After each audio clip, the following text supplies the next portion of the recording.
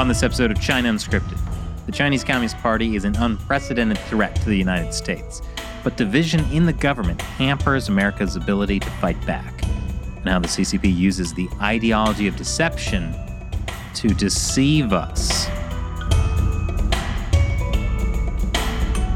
Welcome to China Unscripted. I'm Chris Chappell. I'm Shelley Zhang. And I'm Matt Gnesta. And joining us today is Bill Gertz. He's the national security correspondent for the Washington Times, and his most recent book is Deceiving the Sky: Inside Communist China's Drive for Global Supremacy. Thank you so much for joining us today. There's a lot has happened. Great to be on the program. Thanks for having me. So this past week, I think what's really interesting is like Xi Jinping gave this big speech where he's usually pretty measured about how he talks about the U.S., but this time he was very much the U.S. is the problem, using Cold War rhetoric like, the U.S.'s containment of China. That was followed up by the new foreign minister, Qin Gang, also talking about, conflict and confrontation being inevitable unless Washington backs off. Is this change in rhetoric significant, do you think? No, not really. I think that the Chinese have been using this alarmist rhetoric for some time, and it fits perfectly with their efforts to try and manipulate the Biden administration's China policy. And what they've done is basically the Biden administration has announced publicly that rather than having a policy of peace through strength, they have what I call a war avoidance strategy. And that means that the Chinese are manipulating the policy by making alarmist comments. Qin Gang, for instance, Xi Jinping just recently said issued a new phrase that included the willingness to fight or to struggle. So I think that this is all part of a plan to get more concessions out of the Biden administration. If you recall, early on, I think it was in 2021, Deputy Secretary of State Wendy Sherman went to China. And during that time, she was presented a list of demands from China. And it was kind of outrageous that they would do that. But the list of demands was that if the United States wants better relations with China, it has to totally revamp the Trump-era policy, which really was revolutionary in terms of rejecting the 40-year-old engagement policy that was really an utter failure in trying to force China to change its behavior and become a more normal, non-communist or non-threatening power. When you say that the Biden administration has announced a war avoidance policy, like what have they done that makes you say that? Well, the Trump administration, through the Secretary of State Pompeo and his staff, initiated a number of really important changes, which was, as Miles Yu, Pompeo's top China aide, said, it was the U.S. had an anger management policy towards China. Don't do anything to make the dragon angry. Biden came in and announced that, well, we're going to compete with China, but we're also going to cooperate. So the Biden administration looks at its competition as some kind of geopolitical Olympics, which, contrary to the Chinese, they've made very clear there isn't going to be no cooperation with the United States unless the United States changes its policy and basically goes back to the appeasement-oriented policy. So there's that. And by the way, the Chinese have been waging what they call three warfares: legal warfare, opinion warfare, and media warfare. So they don't talk about it in terms of competition. They're engaged in this gray zone, non-kinetic warfare against the United States. Well, I'm curious about the idea that you say that the Biden administration has changed policy to appease China, because one of the things Qin Gang talked about as a red line was the Taiwan issue. He was kind of vague about what specifically that meant. But I know, for instance, recently it came out that the Biden administration has quadrupled the number of U.S. troops in Taiwan. So, I mean, that seems like it's not a move that would make the Chinese Communist Party happy. Yeah, I think that's Taiwan is one area where the administration has not fully gone full neo-appeasement, as I would say. On the other hand, there is a debate within the Biden administration between the more leftist, radical policy people, and I would put John Kerry and the climate czar in that category, and the more centrist Democrats who kind of understand what I call the China threat. And I've seen this creeping change that they want this cooperation, especially on issues like climate change, and which, of course, has been a huge red herring in terms of the Chinese approach to it. I think China announced that, we'll come into compliance with lower emission standards in 2060, when all Chinese current leaders will have no longer be on the scene. And this fits with a Chinese negotiating strategy. The Chinese, when they make an agreement, the Chinese communists, that is, when they make an agreement, that agreement is only valid for the specific time that it's made. And you've seen this in almost every agreement that China has made with the West or the United States. They violated it. And the reason they violated it is because they feel that it's only valid at the time it's made. When conditions change, they say, then they're no longer bound by these agreements, whether it's on conducting cyber attacks or having better coordination of military activities in the South China Sea and neighboring waters. I mean, I think that was most clear with the Sino-British Treaty for Hong Kong, that, they basically said that meant nothing as soon as the handover happened. Yeah. But so do you think with this more aggressive rhetoric, I mean, wolf warrior diplomacy isn't anything new, but do you think that will make, people in America more aware, perhaps some of those people in the Biden administration that are more of an appeasement camp, as you say? Like I said, that there's still an ongoing debate. And, I think the recent spy balloon incident was kind of a galvanizing event for a lot of Americans who understood the threat from China. But here they sent a balloon over, then they lied about it. They have since recovered. The balloon was shot down off the Carolina coast. They've since recovered the details and the mechanics of that. And why haven't they released that to show that China's lies about it being a civilian weather balloon and a non-threatening entity? They haven't released that. And it's clear that they've declared it a spy balloon, but at the same time, they also shot down a couple of model balloons and undermined their whole case for countering Chinese high-altitude surveillance. So I think the administration needs to make public what they know about the surveillance balloon. And part of the problem is they invited the FBI in to conduct the investigation, which is very unusual, because normally on those kind of foreign intelligence things, the Pentagon would be in charge of what they call foreign exploitation.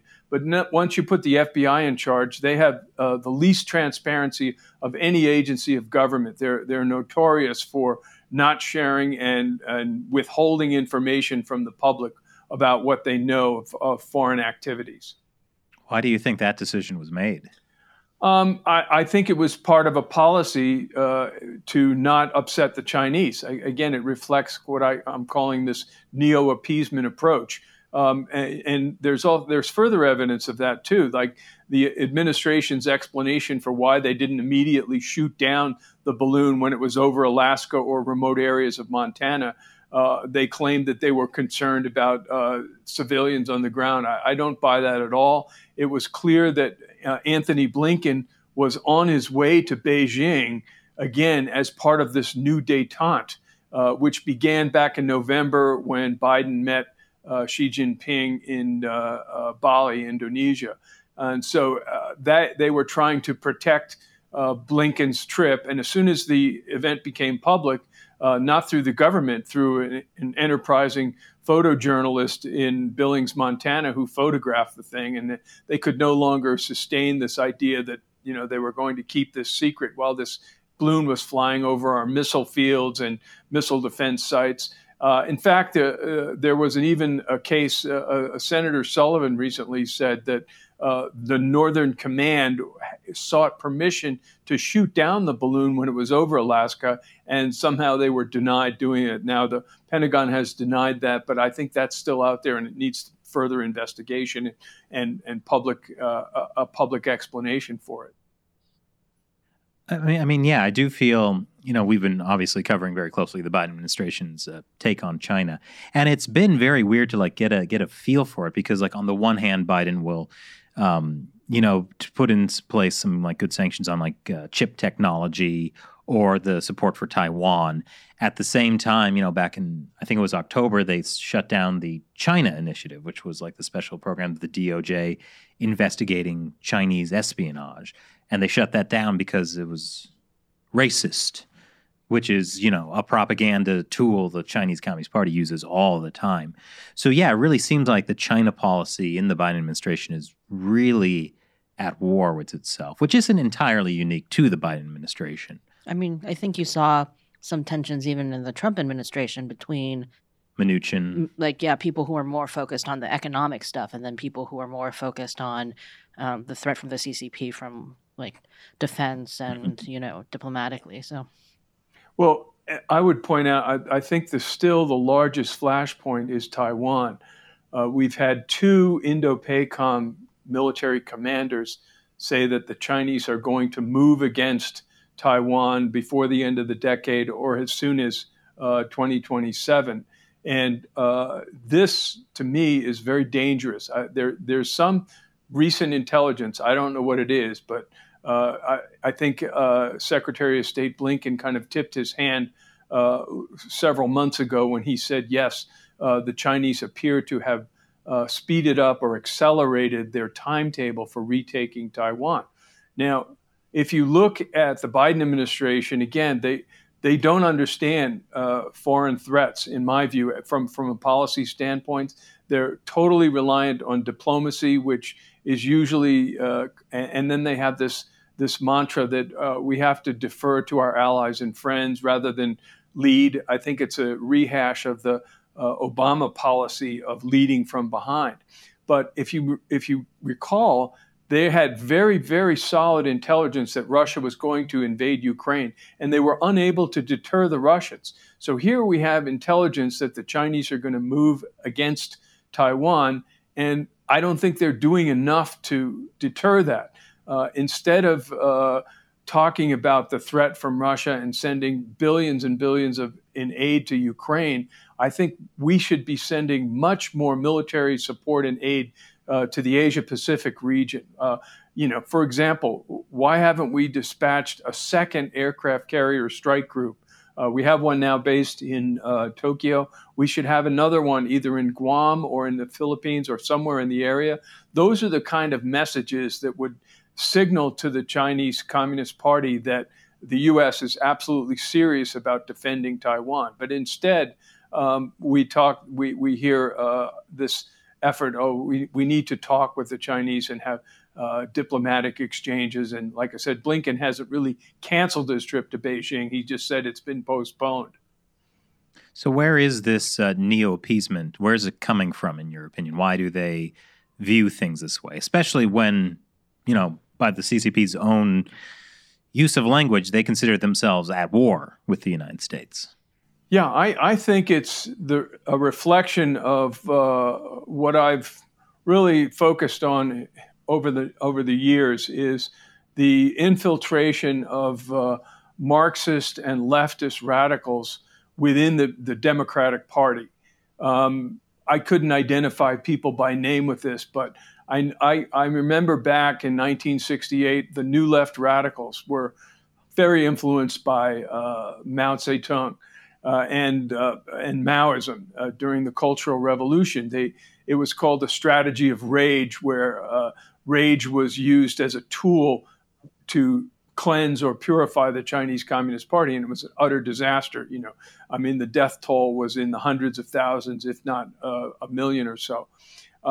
And these radicals in 1968 ended up getting their heads cracked by police in Chicago. And they said, well, we're not doing this anymore. were making the long march through the institutions of America. And I think these radicals, again, unidentified, unspecific, but with those sentiments, kind of really emerged during the Obama administration and now are back in positions of power in the Biden administration. So that's just my theory. I don't have proof for that, but that's what I think. How does that American Marxist ideology link to the Chinese Communist Party, in your opinion? Well, China is now the leading, for leftists and Marxists, China is the shining light on the hill for radicals and Marxists, because the Soviet Union obviously crashed and burned thanks to the Reagan administration and the Pope John Paul. But China has, by adopting quasi-capitalist economics, has tried to show some form of prosperity. And now, under Xi Jinping, they are aggressively promoting the Chinese communist model as an alternative to democracy. And I think there's clearly an affinity for American Marxists and radicals in looking at China as the future. They would like to see a Chinese communist system here in the United States. There's no question about that. Well, I think what's strange about that is, I think should be pretty clear to Americans that China has, let's call them issues, such as the genocide or at least persecution of ethnic minorities, as well as a massive wealth gap between the poor and the very, very rich, which are both very much against what Marxists believe in, as far as I understand.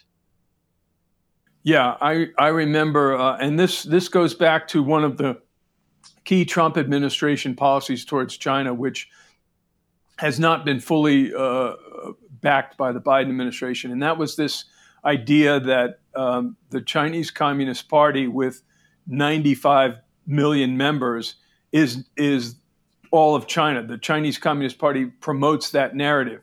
I remember many years ago, a PLA colonel who was visiting some think tank in Philadelphia came to my office at the Washington Times, and I told him, I said, listen, and he said, you're anti-China, and I said, no, I'm very much pro-China, pro-Chinese people. I'm very much against the Chinese Communist Party, and he went into almost a hysteria over saying that no, there's no difference between the party and the people.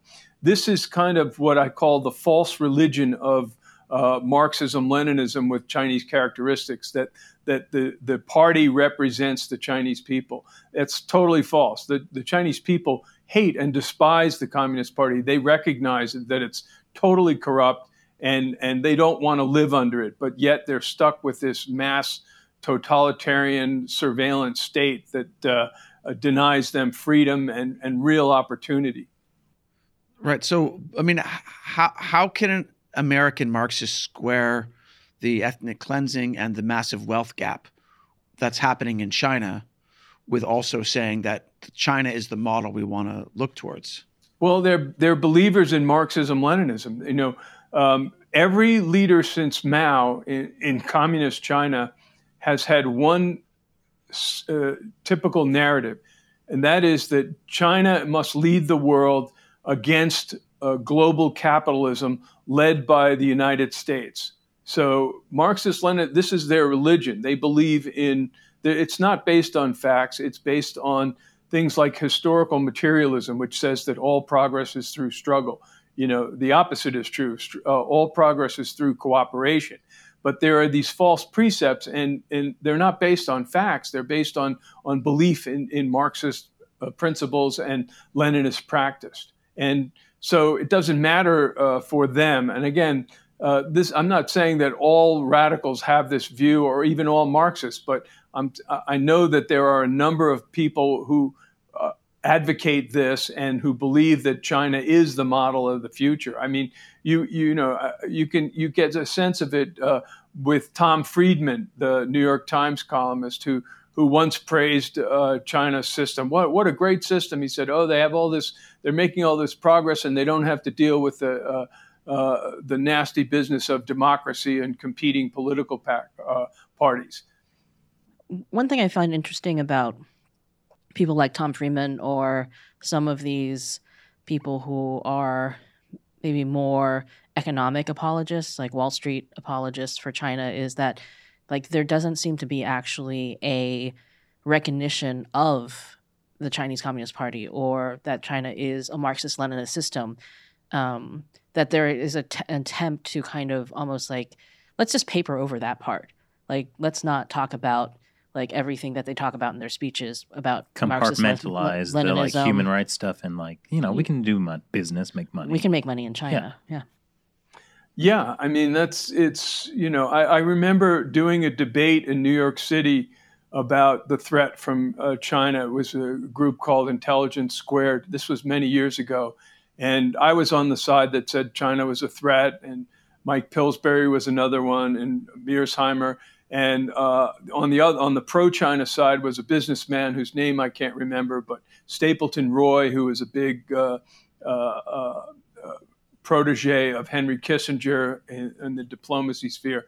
And after the debate, the businessman said to me, he said, "I've been doing business in China for 20 years, and I've never met a communist."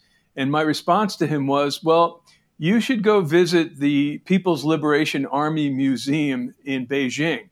And I was allowed to do that during a travel with the Secretary of Defense, William Cohen, back in the late 90s. And we went to the museum, which had all kinds of destroy the Americans and America's the enemy. But they also had statues of all the communist founders from Marx, Engels, Lenin, and Stalin in the museum. And so it kind of shows you that there's really, the head of the Office of Naval Intelligence, Admiral Mike Studeman, said in a recent speech that Americans have been totally naive about the threat from China. I totally agree. I've spent the last 20 or 30 years trying to educate people through my reporting and through my books on this threat. I think once people understand that threat, and as I mentioned earlier, the balloon incident, I think, was really a wake-up call, kind of a Sputnik moment for a lot of Americans. And again, the administration is trying to tamp that down because they want to go into this new détente policy with China over war fears. And that is, they've even announced that, we want to compete, but most important, I think John Kirby, the White House strategic communications person, after Qin Gang came out and made this threatening comment about the path to war unless the U.S. changes course, he said, we want to compete, and most importantly, we want to avoid a conflict. Well, it was interesting what you said about this businessman came up to you and he said in 20 years of doing business with China, he'd never met a communist. But like, he definitely met communists, like for sure. And so, but what that tells you is that when you're meeting with Chinese officials, because they're all party members, so they're all communists, like they're just hiding the parts of their ideology that are Marxist, Leninist, Maoist. And they're only presenting the let's make money together side. Yeah, during the Trump administration, I know Mike Pompeo. I knew him since he was a congressman. I urged him. I said, this is a great opportunity now that you've really revolutionized U.S. policy towards China. What needs to be done and hasn't been done is to really do an incredible in-depth study of the crimes and policies of the Chinese Communist Party. And unfortunately, I was told by sources in the State Department that the bureaucracy opposed doing that. And it's, again, this very powerful bureaucracy, the State Department Foreign Service Organization. And again, they don't have a good understanding of the threat. It's just a total misunderstanding of the nature of the threat.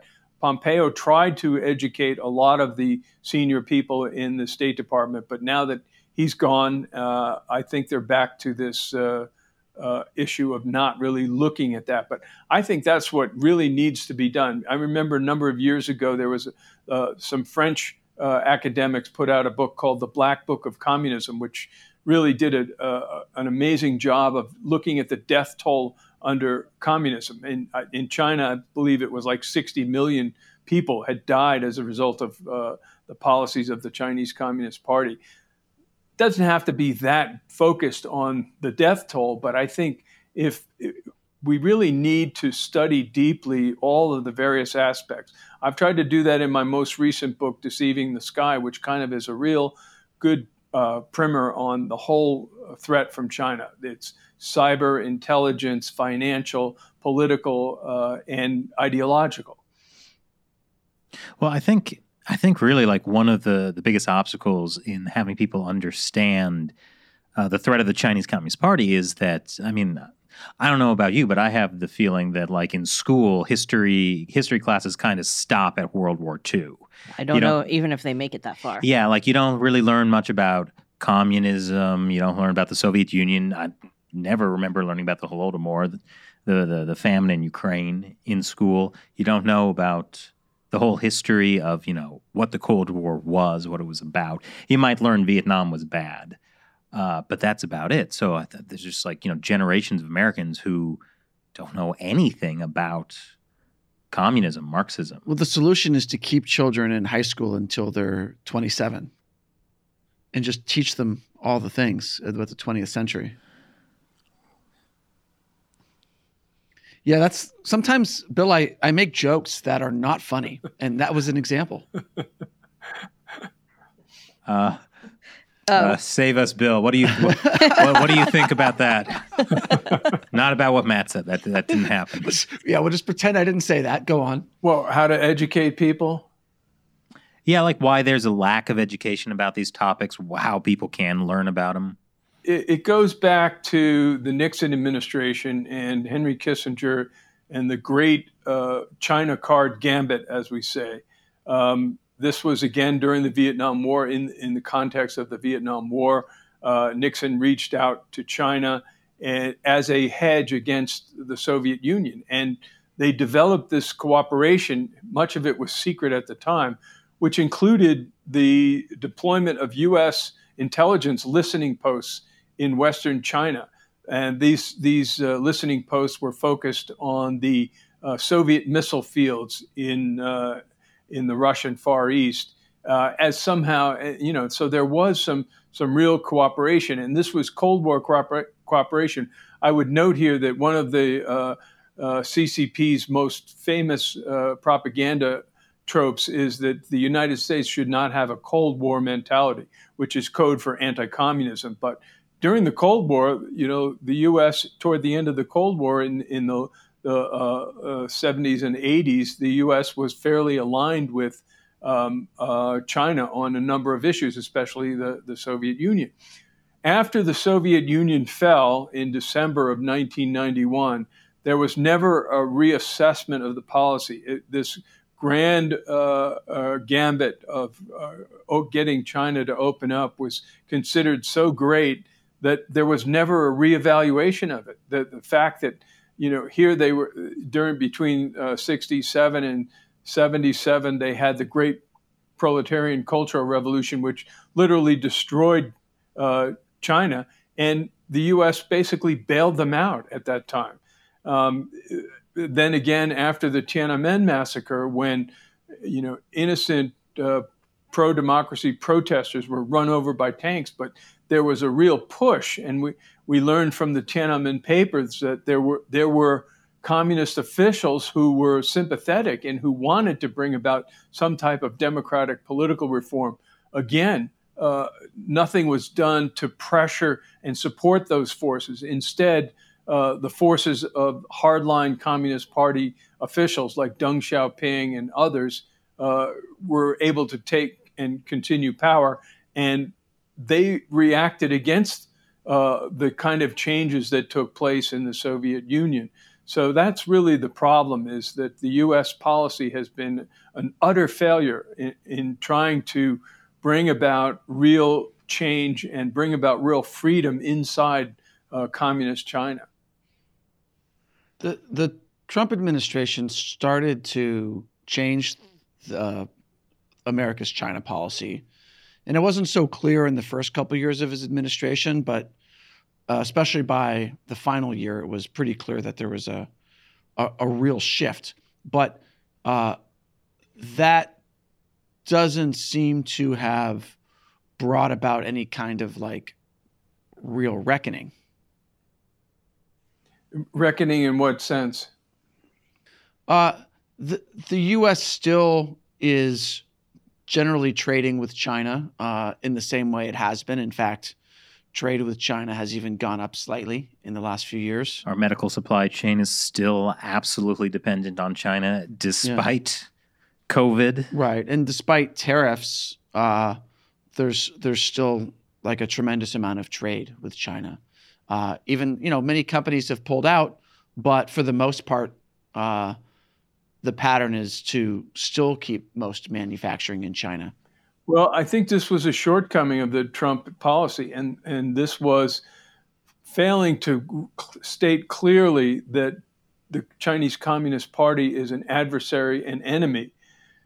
Instead, because of pressure from the business community and the decades of economic integration between China and the United States, they settled instead for this idea of strategic competitor. Now, it was an important step forward, but that has also sparked what we now call the decoupling debate. There are a number of people that say we should decouple. I agree completely. We should not be doing business. These financial companies are concerned about making money, and they don't realize that the investments that are being made in China are supporting the Chinese military and a genocidal regime, which is engaged in genocide in Xinjiang and probably Tibet as well.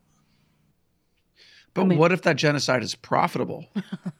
With slave labor, for example. Yeah, Is that what you mean? that's really cheap labor you can get from Uyghurs. Yeah, the Chinese have been engaged in that practice for quite some time. And again, I can remember not too long ago, there was a big push for a lot of American companies to avoid using prison labor, and it kind of went away. There was never a successful resolution to stating don't buy Chinese products, whether it's tennis shoes, sneakers, or whatever, if it's being made by prison labor. And I'm sure that that's still the case, but nothing was successful in cutting it off. We really need to begin decoupling from China. I think the recent blustering and warlike comments from Chinese leaders should be a cause for concern, and we should lead to disengaging economically and politically from China. It's not helping the people of China. It's helping to preserve a corrupt Chinese Communist Party dictatorship.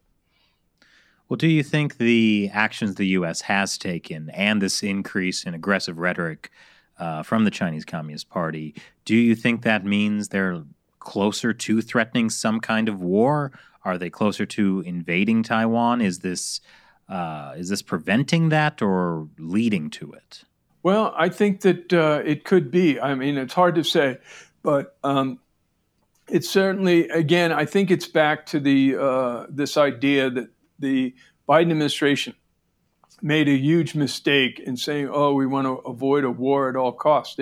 There's a word for that. It's called appeasement. And we learned in the 30s, appeasing Hitler was a huge mistake that led to a major war. And so, the trends are not good. I remember the late Donald Rumsfeld, the Secretary of Defense. He said, "Weakness is provocative." It's true. When you project weakness, it provokes aggressors into taking action.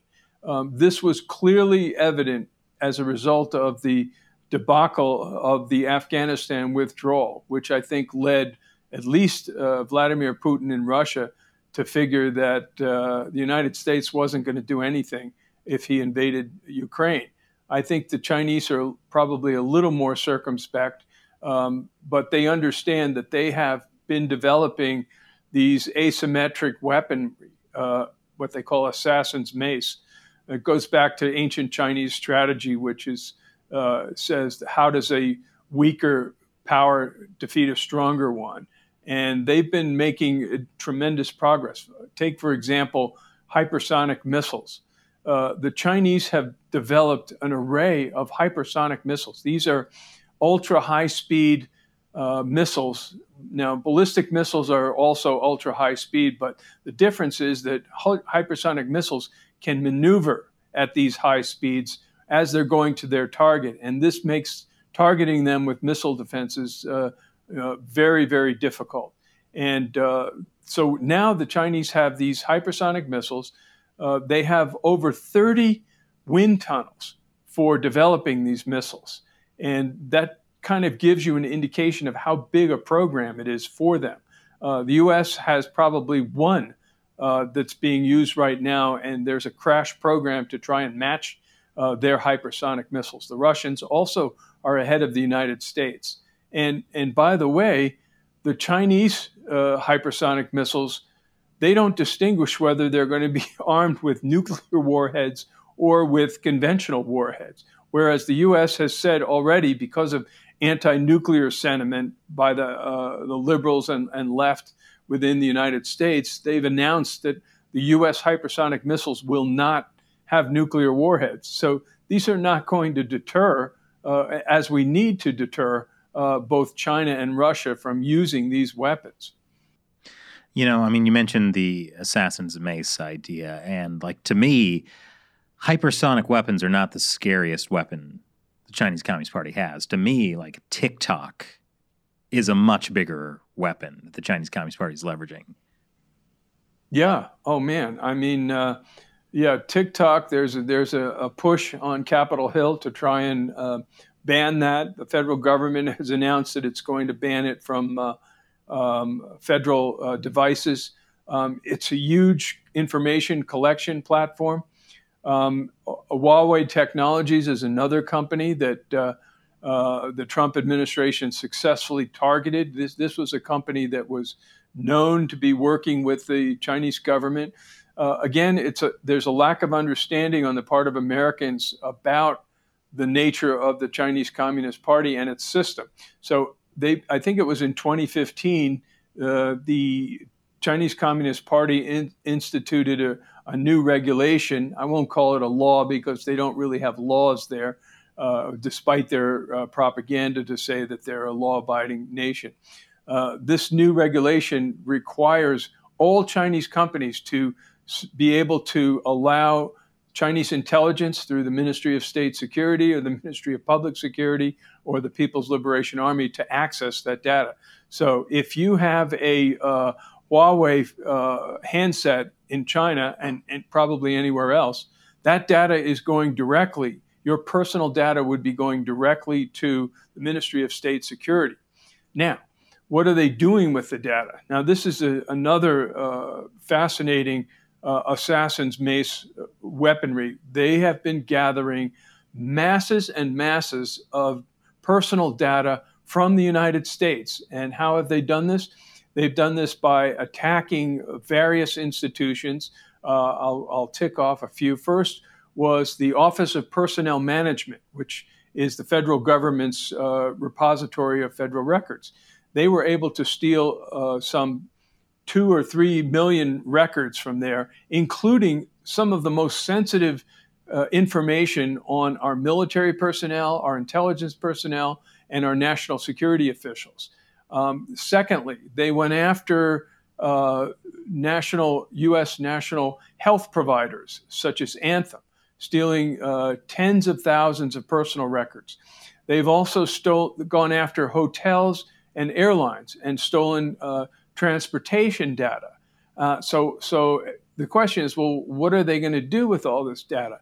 They're going to take this data and then they're going to apply special artificial intelligence to that data. And from that data will emerge valuable tools for intelligence recruitment or targeting of people overseas that the Chinese Communist Party regards as enemies. So I would say it's both offensive and defensive in nature.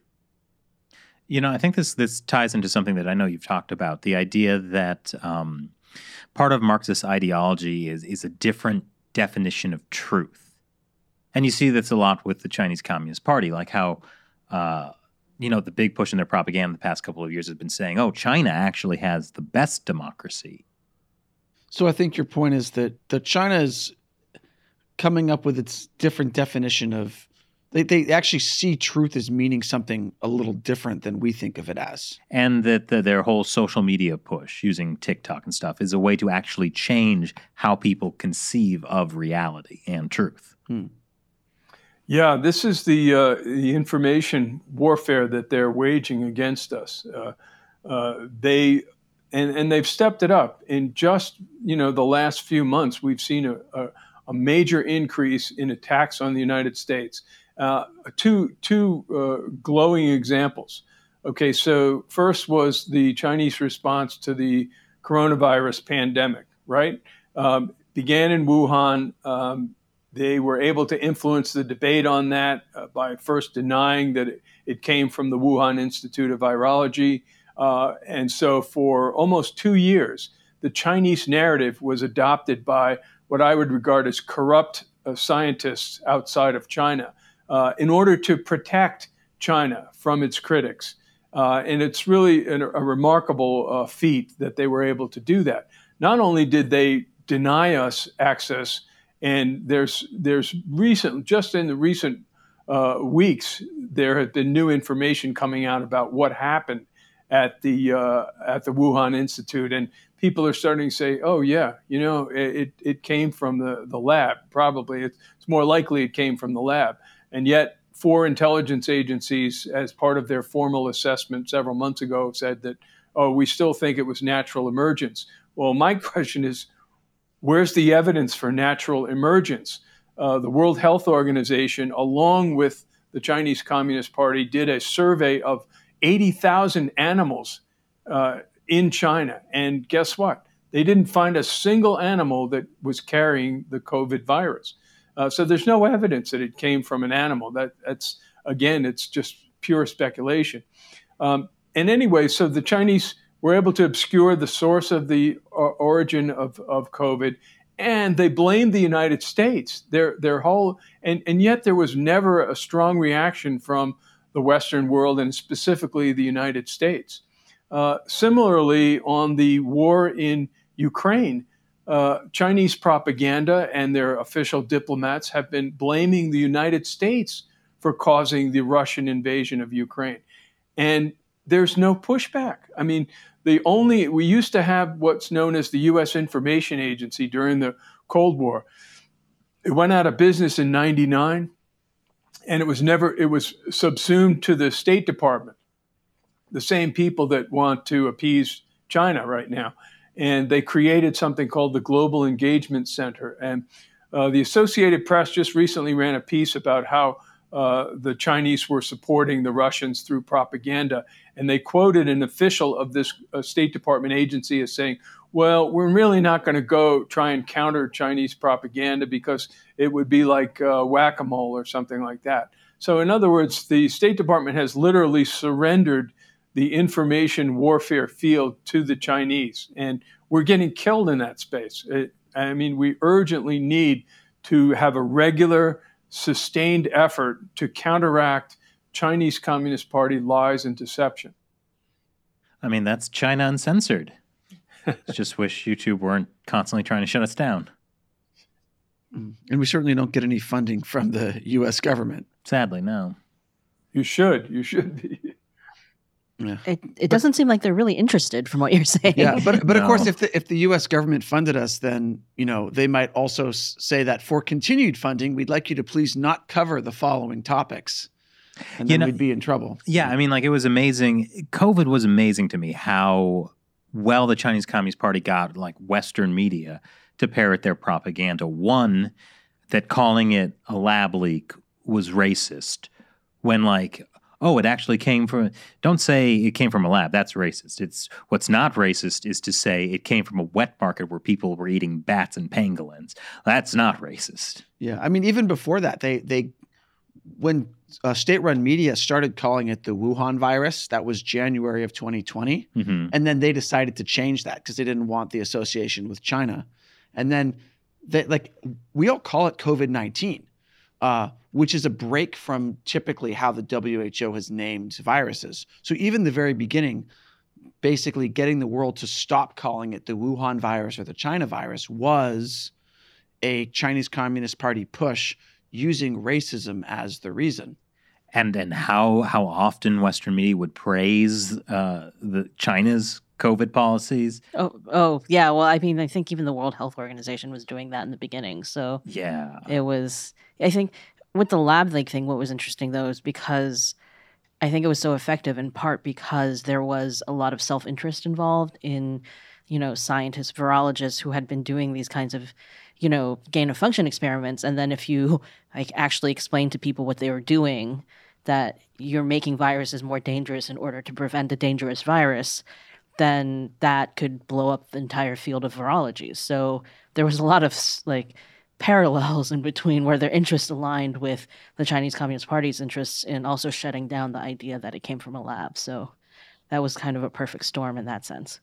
Yeah, I felt firsthand the censorship of that issue back in January of 2020. For a story I did in the Washington Times, I interviewed an Israeli military intelligence expert named Danny Shahom, who was an expert on the Chinese biological warfare program. And he said probably the virus came from the Wuhan Institute of Virology. Well, I was viciously smeared by the Washington Post and USA Today so-called fact checkers who said that my story, which was based on completely open sources, was an example of false information about the virus. And, I spent a good part of 2 years trying to make the case that it did come from a lab. And, I did a lot of reporting on it, and it's overwhelming. For example, few people know that until recently, the number of known viruses in the world were around somewhere of several hundred. Well, the Chinese, through research, they're obsessed with viruses. They've, in just the last decade, they've uncovered some 2,000 new viruses. So they're collecting all these dangerous viruses. They're manipulating them in labs, ostensibly for vaccines, but probably for biological warfare purposes. And nobody has said, why doesn't China stop doing this dangerous research? Why haven't there been sanctions on China for conducting dangerous research, which probably led to the pandemic? It's because the most dangerous virus is communism. Yeah. Yes, Shelley. But this does get back to I'm curious to your thoughts about this ideology, the communist Marxist ideology, really what's their goal of changing what is truth. Well, I mean, I think you had an interesting thing in your book where you said that the ideology of Chinese communism employs lies and deception as a fundamental operating principle. Can you explain a little bit about what you mean by that? Yeah, I mean, it's the idea that in order to defeat capitalism, that is the motivating drive for Chinese Marxism, Leninism, to defeat world capitalism led by the United States. All means must be used. There should be no limits on that. So as Ronald Reagan said of the Soviets, he said they will do anything, lie and cheat in order to advance their cause. It's absolutely the same case with the Chinese Communist Party. No respect for the truth. As you mentioned earlier, this idea that China is a democracy is a total lie. The idea that China has rule of law is another total lie. The idea that China is a peaceful power is another lie.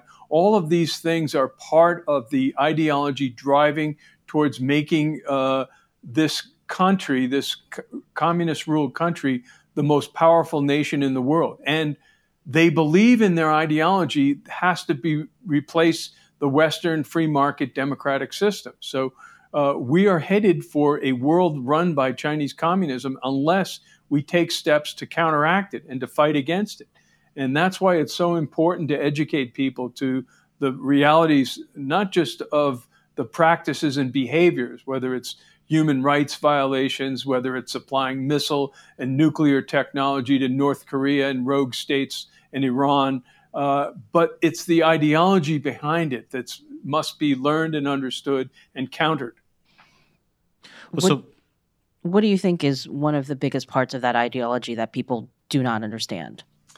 That, well, like I said, my businessman colleague in New York that time said they don't think it's communist. They think that communism is just a coat that they're wearing, that they're actually Chinese nationalists. The same argument was made about the Soviet Union.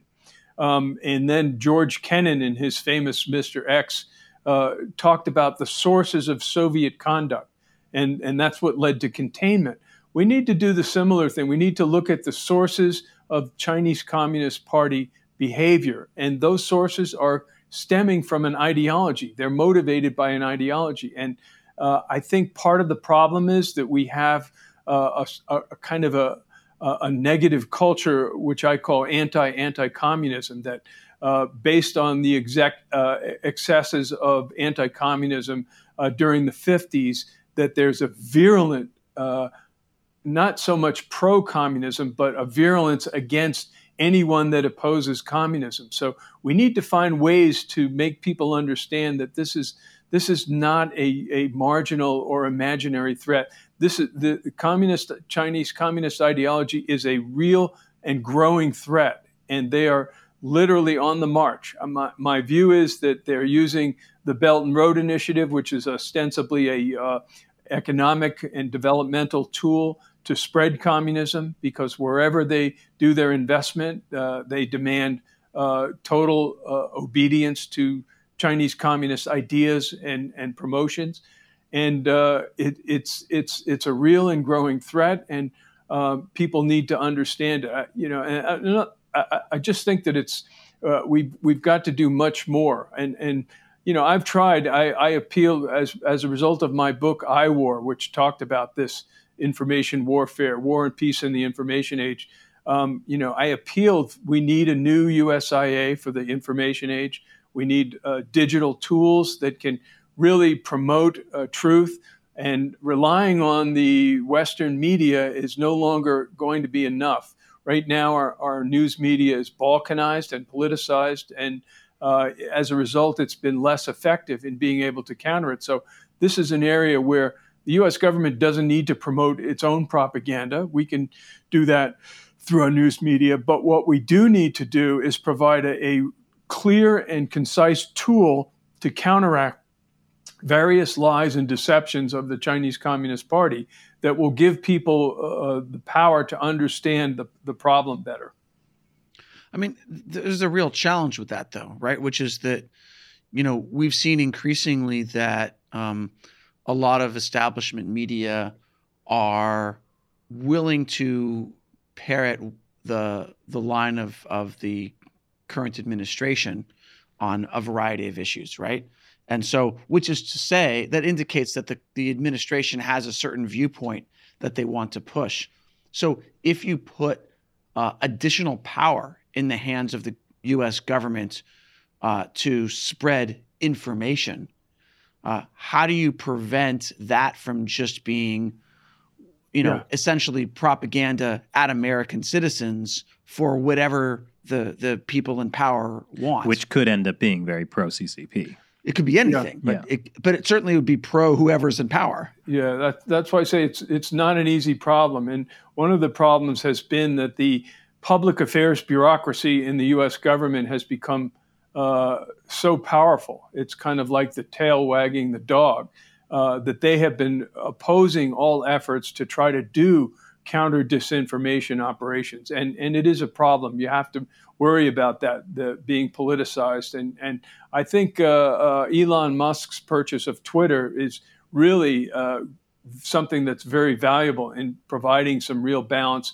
and exposing the kind of government censorship that took place under the previous ownership.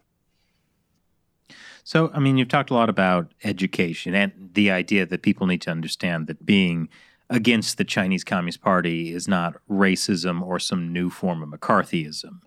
But what are some other things that, ordinary Americans can do? Well, that's a good question. It's really up to our leaders to do it. So I would say that ordinary Americans can at least appeal to their leaders, especially in Congress to really take action to try and prevent China from taking over the world. It's literally that's what we're looking at. But it's not easy to do right now. America is very divided politically, and so it's very difficult to work on a consensus. But I think that on the issue of the China threat, there is an emerging consensus between both political parties. Now, the more and more the Democratic Party is subverted and influenced by radical Marxists, that's going to make that much more difficult. Is there some kind of, podcast that people could listen to understand this better? And this is not a shameless plug on our part. I mean, Matt, actually, about a year ago, I launched a new podcast, it's new for me. It's called Victory Over Communism with Bill Gertz. And I try to do 1 or 2 episodes each month. It's totally it's a freelance project. It's not related to the Washington Times, but it basically looks at 2 things. One, I address Marxism, Leninism with Chinese characteristics for the new era, which is the latest iteration under Xi Jinping of Chinese communism. And I look at what the ideology is, why it's incorrect and wrong. And then I offer a counter proposal, which is based in part on Judeo-Christian principles. I then do a news segment of the podcast, and then I end up with a short interview section. And I've interviewed some amazing people, including Miles Yu, the former State Department China policymaker, who I mentioned earlier, and former Assistant Secretary of State for East Asia and Pacific Affairs, David Stilwell. And so I think it's an important tool, especially for young people. I think that it's hard to talk about ideology like that, but again, it's helpful that I always mention that I said, this is not about people, this is about ideology. In America, people are free to believe in whatever they want, but the point of the podcast is to try to help people to better understand what we're up against and what we're facing in these destructive ideologies. I'm curious, why do you feel like the Judeo-Christian part is so important in countering communist ideology? Well, if you look at communists and Marxists, the overriding feature of it is atheism. And if you take God out of the equation, then any crime against humanity can be justified. And I think that that's largely the reason why communism has been so destructive and caused so many such death and imposed such tyranny. And do you think that the issue, like you talked about Marxist communist ideology in America and the Chinese Communist Party, are those issues that are like on 2 separate tracks? Are they tied together? Can you defeat one without defeating the other? Yeah, I think that they're definitely separate. Yeah, the Chinese threat is much larger. The American Marxist issue is really kind of a combination of people who believe in Marxism and other radicals who are more or less, you could almost say, anarchist, or there's a whole school of thought that looks at anti-religion and the United States as the source of all the world's evils.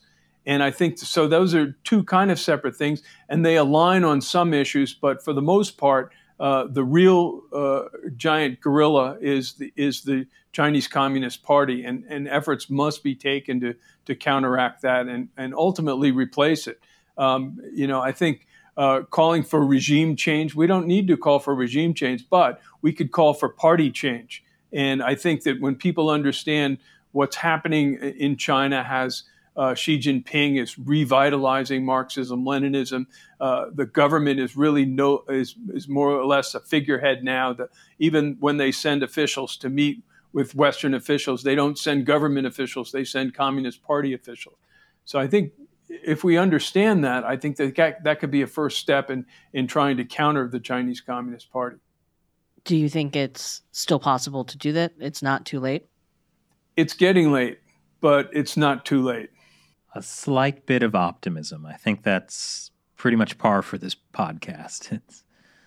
Not absolute despair, but pretty close. A little bit of despair. Pretty only. close. Yeah. Well, Bill, thank you for joining us. We'll put a link to your podcast below. Also, I recommend to anyone watching to check out your new book, Deceiving the Sky, Inside Communist China's Drive for Global Supremacy. Yeah, and if people want information, I have a website. It's called The Gertz File. It's at gertzfile.com. And on Twitter, I'm at Bill Gertz, and other Truth Social and other social platforms. Is your tagline "The Truth Gertz"? No, it's get the inside story. It's not quite as good as mine, but you do you. Everybody Gertz. Thanks for joining us. This was a lot of fun having you on. Great. Thanks so much for having me. Something that kind of got me thinking, when we were talking about, McCarthyism, and it got me wondering if, it's really a good idea when I call communists, what's that word, Shelley, I use? Oh, come on. As soon as you said McCarthyism, I knew what you were trying to do. I was looking over and I saw Shelley's face. Just doing the Jim stare to the camera. It was. I knew Shelley knew. I thought I had you that time. No, Chris, no. It's really hard to trick Shelley. Yeah, to say. What we need is some sort of ideology of deception. Yeah, maybe you could go ask Xi Jinping. Xi Jinping, I really want Shelley to say dirty Reds. If you get her to do that, I will do anything. I will help you invade Taiwan. This is the only thing in life I want anymore. I think that's actually the first time you've actually said the thing that you want me to say, because I think a lot of times people have been confused about what it is. Have I not been saying dirty Reds enough? I'm sorry, Shelley. I will say dirty Reds a lot more. I'm sorry this has upset you. No, not upset me. So why don't you want to say dirty Reds, Shelley?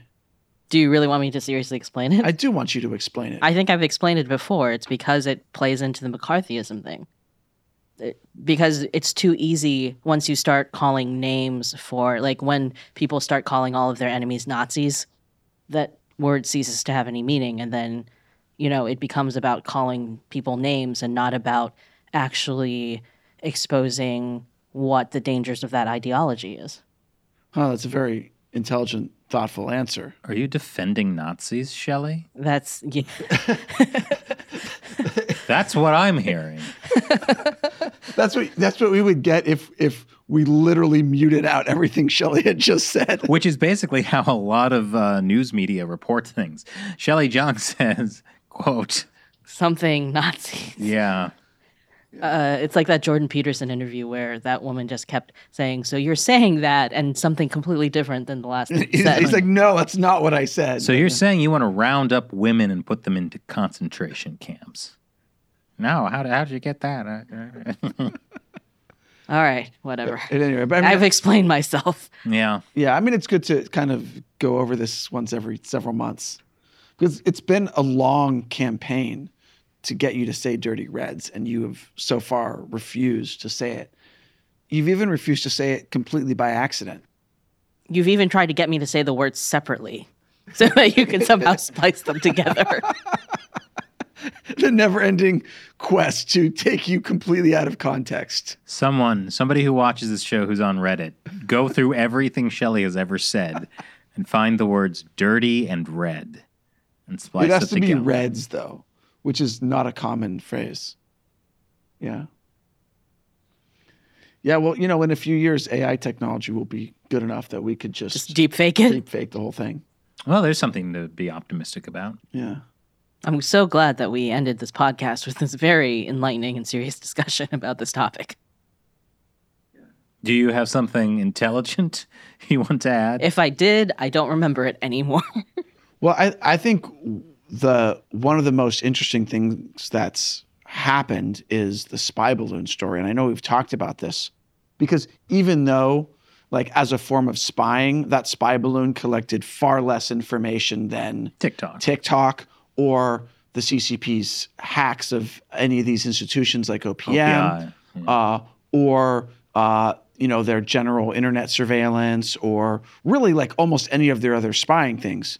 And yet the spy balloon is so visible and so obviously a violation that it's brought people from different parts of the political aisle together to be like, yeah, there's something we have to wake up about. Yeah, even in some ways, I think it was more visceral than COVID. Like, I think with COVID, like, just because of all the insanity. Because what's the origin of COVID? Who knows? Nobody. But the spy balloon couldn't have like accidentally come from a wet market. It was a pangolin that launched the spy balloon. Oh no! A pangolin and a bat. Somewhere in the world, there's this one super evil pangolin that's responsible for everything. I mean, really, the CCP should have just said that it was a pangolin, and if you say otherwise, you're racist. And then the New York Times would have been frantically writing, it was a pangolin balloon. If you're racist, if you say anonymous sources say it was a.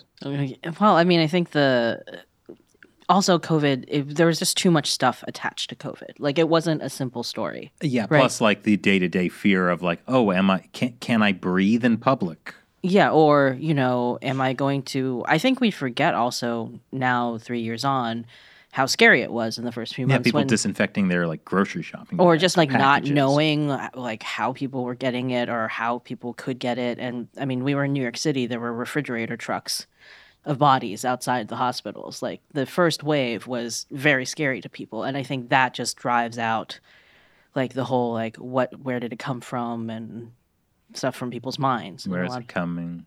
Where did it come from? Where'd you go? Yeah. Where did you come from? COVID. Oh no. Okay. That's good. Yeah. Good point, Shelley. I'm glad you make good points that aren't undermined by something incredibly stupid. Either Matt or I say. But okay, Matt's point about the spy balloon being a good, that was a good point. Yeah, I mean, honestly, what would the show be without me and Chris, especially me, making stupid comments? The answer is nothing. So let's leave it at that. Possibly a more watched podcast. And we wouldn't want that. But if you're still watching and you've made it this far, it's because you like the way we go off the rails. So, yeah. Train wreck every time. Yeah. Thank you. Yeah. Okay. Can we end it now? Why? Do you have somewhere to go? Do you have laundry to do, maybe? You got a whole basket full of dirty Reds? Thanks for watching China Unscripted. I'm Chris Chappell. I'm Shelley Chong. And I'm Matt Gnesta. We'll talk to you next time.